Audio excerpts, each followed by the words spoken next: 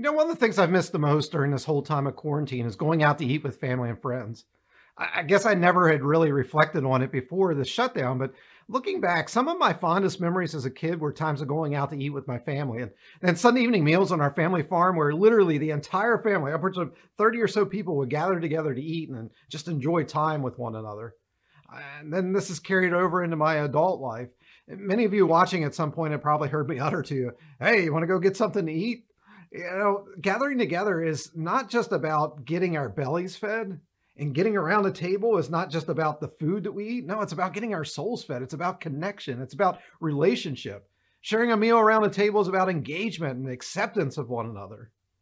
About a decade ago or so, Harvard Medical School released a study that showed that kids who regularly eat dinner with their parents are 72% less likely to experience depression, struggle with self-esteem, have suicidal thoughts, develop eating disorders, and to use illegal drugs. Meals together are very, very important, which is why it shouldn't really be surprising to us how many stories about Jesus revolve around meals. In fact, as you read through the Gospel of Luke, one of the fascinating things that you'll discover is that almost every single story either has Jesus at a meal, going to a meal, or just coming from a meal. Again, meals are just that important. And the good news I want to share with you today is that Jesus is inviting you to join him at his table. But exactly what does that mean? And who else is going to get invited? That's what I want to talk with you about over the next couple of weeks as we look at a story about Jesus at a dinner party as Luke records in Luke chapter 14. So if you have a Bible, go ahead and turn to Luke chapter 14. If you don't have a Bible, that's fine. Just go ahead and click the button that's there in the upper right-hand corner called Talk Notes, and all the scriptures will be there as well as all the other main points I'm going to be making today. Or if you don't even want to do that, the scriptures will be right here on the screen for you. Now, as we start, this story is going to appear that Jesus is just giving some random social advice about how to act at a party, but it's going to go much deeper than that. Look at Luke 14, 7-11. When Jesus noticed that all who had come to the dinner were trying to sit in the seats of honor near the head of the table, he gave them this advice. When you're invited to a wedding feast, don't sit in the seat of honor. What if someone who is more distinguished than you has also been invited? The host will come and say, "Give this person your seat." Then you'll be embarrassed and you'll have to take whatever seat is left at the foot of the table. Instead, take the lowest place at the foot of the table. Then when your host sees you, he will come and say, "Friend, we have a better place for you." Then you'll be honored in front of all the other guests. For those who exalt themselves will be humbled, and those who humble themselves will be exalted. Now, again, at first, this just looks like good practical advice. I mean, imagine this scenario. You and your family, you get invited to a dinner party, and when you arrive, you can sit wherever you want to sit. And you notice that most of the seats have been taken, but there is a table all the way up towards the front of the room. And so you and your spouse and kids, you just plop down and you're ready to eat. Well, that's not a big deal unless, of course, this particular dinner party is actually a wedding reception. And then you've just taken the head table that's reserved for the bride and the groom and the bridal party. In that case, it's a pretty big deal. You're going to be, oops, didn't mean to do that. And, somebody's eventually going to tell you, you know what, you don't belong here. Those seats are reserved for the special people. You need to sit way, way there in the back. And then you and your family are going to have to take the walk of shame, everyone sort of pointing and laughing at you as you walk by. I mean, who in the world do they think that they are? So again, it just appears that Jesus is giving good social advice. But let's keep reading because it's about to become much more than just that. So look at verse 15 with me. After Jesus had finished speaking, one of the guests said, "The greatest blessing of all is to be at the banquet in God's kingdom." Now, Jesus is about to tell a story of what that banquet will look like, and he's going to shock this man who he says it is that gets invited. Now, before we get to that, though, aren't you glad that Jesus describes what heaven's going to be like to a dinner party? I mean, some of you think that heaven's going to be boring, like, just eternal choir practice or just sitting on a cloud strumming a harp. But it's not going to be like that. I mean, think back. What was Jesus' very first miracle? You remember what it was? It wasn't raising the dead. It wasn't casting out demons. No, it was turning water into wine. And as that wine was handed out to people, they said, "Wow, this is the best wine we have ever tasted. This is the best thing we've ever had." This whole story summarized what Jesus' ministry and the kingdom to come is to be like, a place where a relationship with God can be restored, a party, so to speak, filled with joy and laughter, good food and drink, a place of deep connection with family and friends, even complete strangers. I mean, think about the best party you've ever attended. What was it like? Whatever it was, that pales in comparison to the eternal party in heaven that Jesus says is yet to come. I don't know about you, but I can't wait for that. But again, back to the story, Jesus is about to shock this religious man by the statement he's going to make of who gets invited. Look at verses 16 and 17. Jesus replied to the man by telling a story. A man once gave a great banquet and invited a lot of guests. When the banquet was ready, he sent a servant to tell the guests, everything is ready, please come. Now, to understand this, you have to remember that in that day and time, they didn't have things like refrigerators or freezers to preserve food, and then microwaves or crock pots or stoves or steamers in order to heat everything back up. So what they would do in that day and time is if you're having a big feast, you would actually send out 2 invitations. The first invitation gave a window of time in which the feast was most likely to start. And by window, I'm literally talking upwards of a week. In other words, if last week for my birthday, I had decided to throw myself a party and I had sent out invitations, it would have said something like this: come to my birthday party. It's going to start anywhere between June 13th and June 20th. That's a pretty big window. Basically, what this first invitation does is it's kind of a save the date kind of thing. It's saying at any moment during this window of time, you should be ready to attend. Now, once everything was ready, then the host would send out a second invitation saying, okay, now everything's ready. Everybody come on over. And so that's what Jesus is talking about here in verse 17 when he says a man once gave a great banquet and invited a lot of guests. Now, each of those who were invited to this party, Jesus makes clear, had said yes to the first invitation. But now that the second invitation comes, watch what happens. Look at verse 18. One guest after another started making excuses. The first one said, I bought some land and I've got to look it over. Please excuse me. That doesn't make any sense at all. I mean, first of all, who buys expensive property like land without having first looked at it? Second, I mean, can't looking at it wait until tomorrow? I mean, after all, it's just land. It's just dirt. It's not going to change. I mean, you've already bought it. It's not like it's going anywhere. So clearly this was just an excuse. Verse 19 then. Another guest said, I bought 5 teams of oxen and I need to try them out. Please excuse me. Come on, man. I mean, in that day and time, 5 teams of oxen would have cost the equivalent of 2.5 years of salary. Here in Dauphin County, where we live, if you make even an average wage, that would be like you saying, Gilbert, I just bought an $80,000 sports car, so I can't attend your birthday party. I'd be like, really? What did you buy? And you're like, I don't know. I haven't even seen it. I didn't even test drive it. But please excuse me while I go test drive the car. Again, this is obviously a lie. But in the words of infomercials, but wait, there's more. Look at verse 20. Still another guest said, I have recently gotten married and I can't be there. Really? That's your excuse?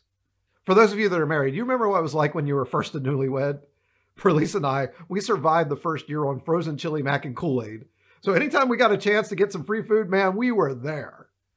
So this is yet another lame excuse that somebody's giving. Verse 21 then. The servant told his master what had happened, and the master became so angry that he said, go as fast as you can to every street and alley in town. Bring in everyone who is poor or crippled or blind or lame. 2 shocking things in this story.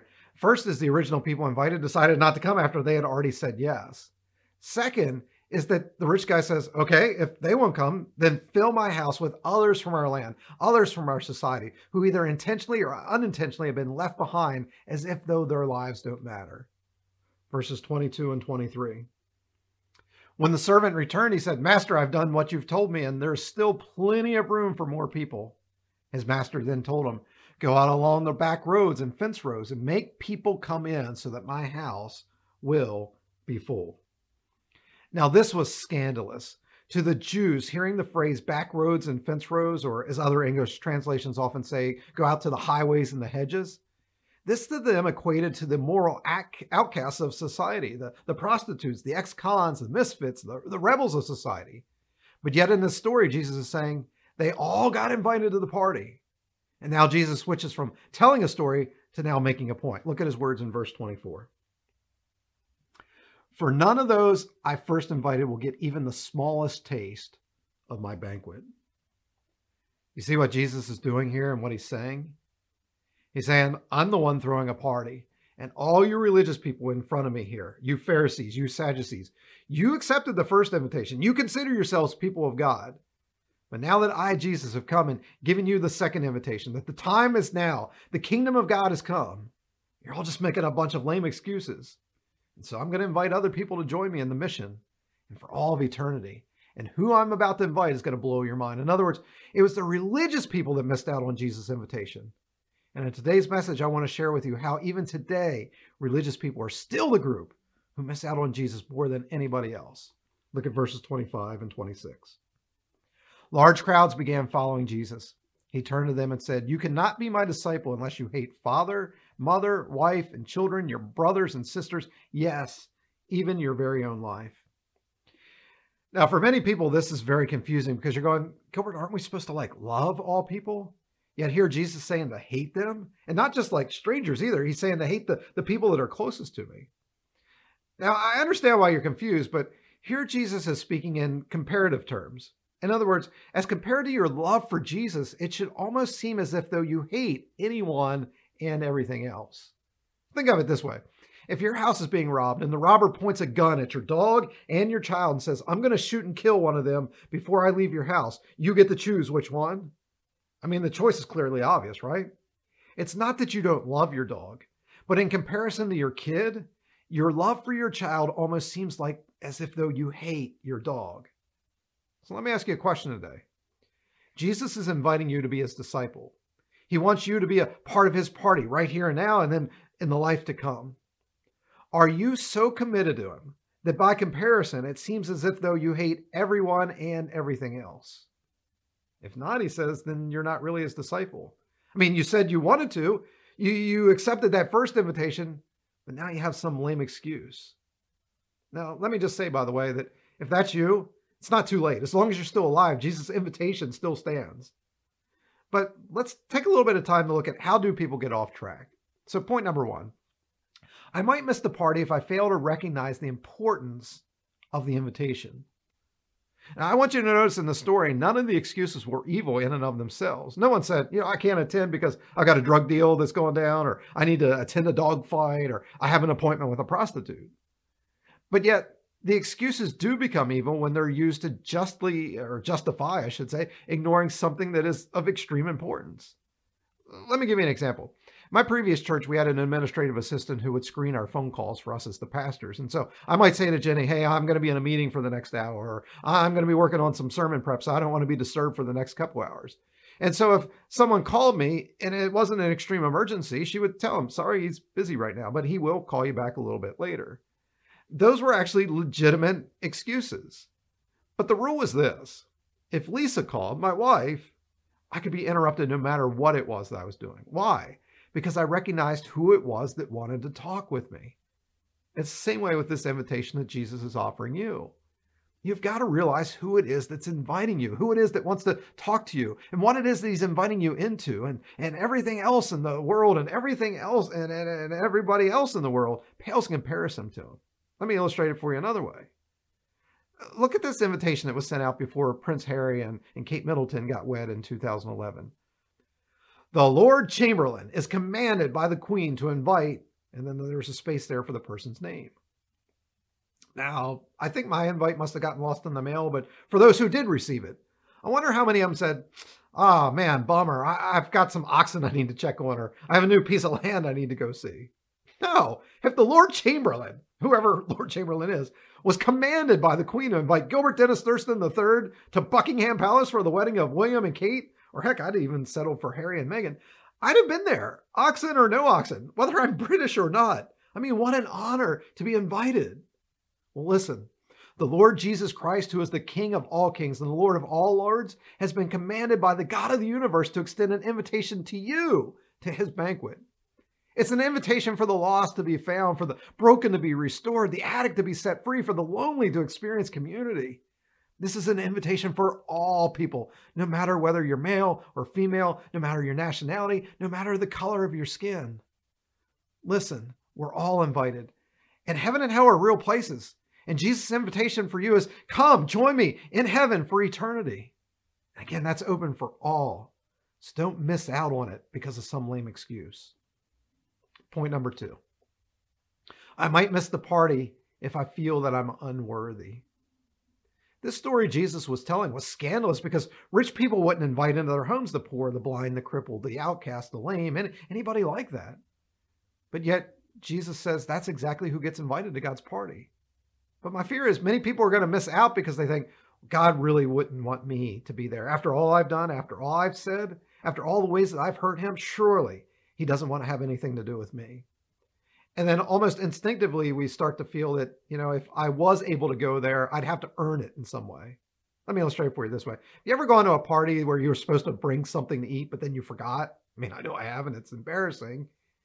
And the host oftentimes will even say, don't worry about it. But there's still a part of you that's like, maybe I shouldn't eat anything because I didn't bring anything. I didn't contribute. In other words, since I didn't do my part, I shouldn't get any of the rewards. But you see, with God, it's not like that. There is literally nothing you can do, nothing you could bring to his party in order to gain entrance. Prophet Isaiah once said it this way, that all of our good deeds and righteous acts are like filthy rags in God's sight. This is why the message of Jesus is such good news. You see, you and I are the poor, the blind, the crippled, and the lame. You and I are the people that live along the back roads and the fence rows. Yet he invites us into his house and he says, I don't want you to bring anything. This is all my treat. It's my free offer to you. And really, that's what the Bible is all about, that we couldn't save ourselves from our sins. So Jesus paid that debt for us, not because we earned it or deserve it, but rather because he so wanted you and I at his party, and he knew that we couldn't pay the admission price, that he decided to do it for us. So Jesus' invitation throughout his entire ministry was, you come, you follow me, you eat with me, I want you at my table.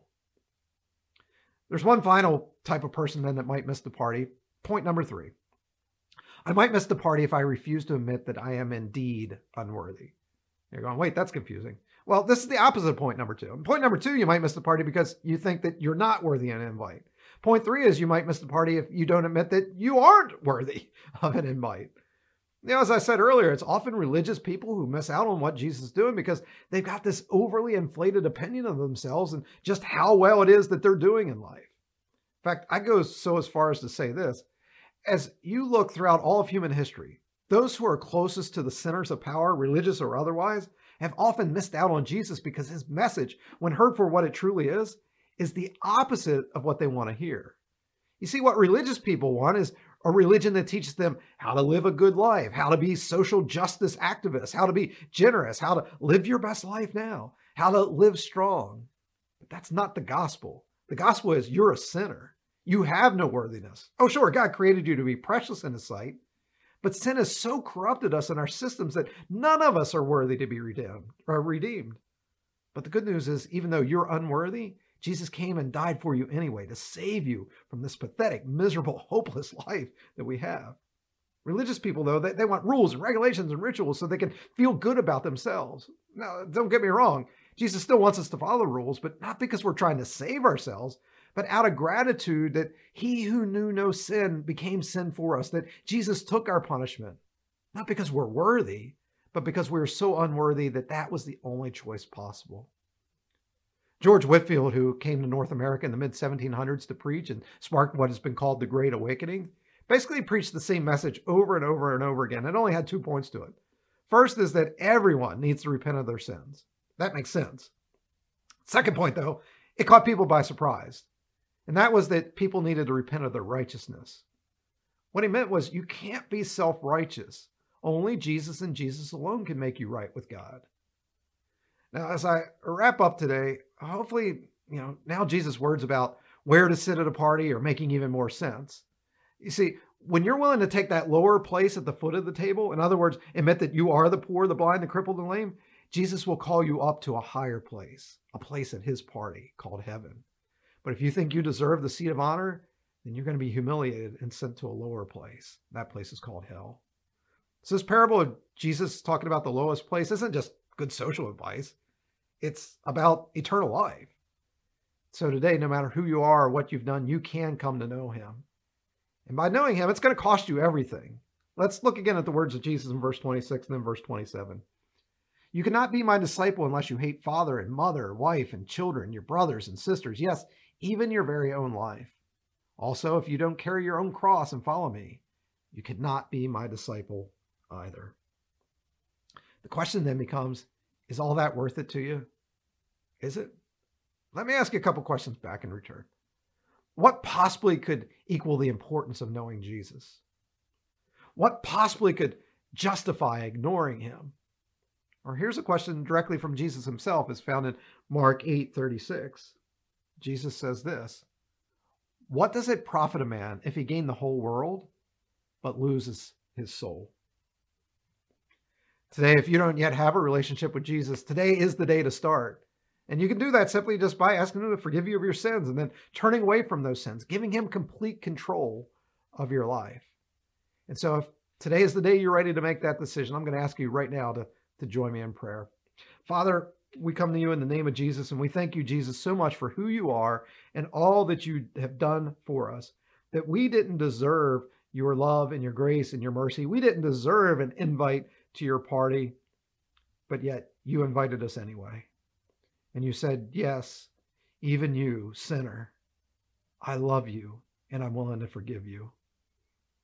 And so, Lord, for those that are watching here today or they're listening, and they've never made that decision, I just pray that right now they would just humbly admit that they haven't been perfect, that they are unworthy of your love and your grace, but yet, Jesus, thank you that you're extending that to me anyway.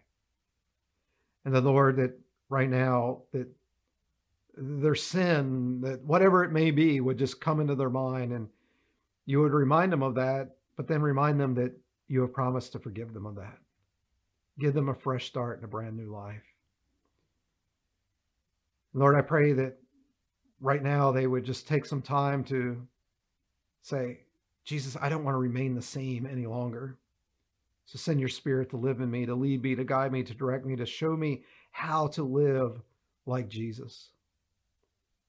And Jesus, for all of us here, I just pray that we wouldn't keep that good news to ourselves then, that we would be your ambassadors and share that good news with as many people as we possibly can.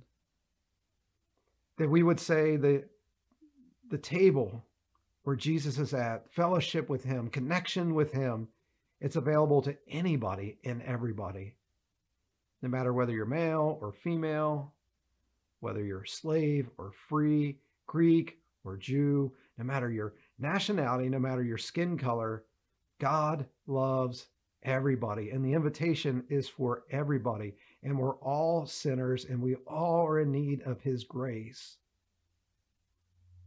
So Lord, help us all. Help us all to accept you. And Lord, for those of us that have accepted you, we've accepted that first invitation. Help us not to miss that second invitation to join you, that now is the time for the kingdom to come. Now is the time for us to be your hands and your feet and your mouth to a lost and hurting world. Lord, help us not to have lame excuses any longer for why it is that we can't be a part of what it is that you're doing here on this earth. And Lord, help us to not have any excuses either of why it is that we can't join you for the things that you want to do for all of eternity. Lord, thank you that again, even though we are not worthy, you counted us as worthy. Even though we are unrighteous, you count your death for us as our righteousness. Thank you, Jesus, for that. It's in your name that we pray. Amen.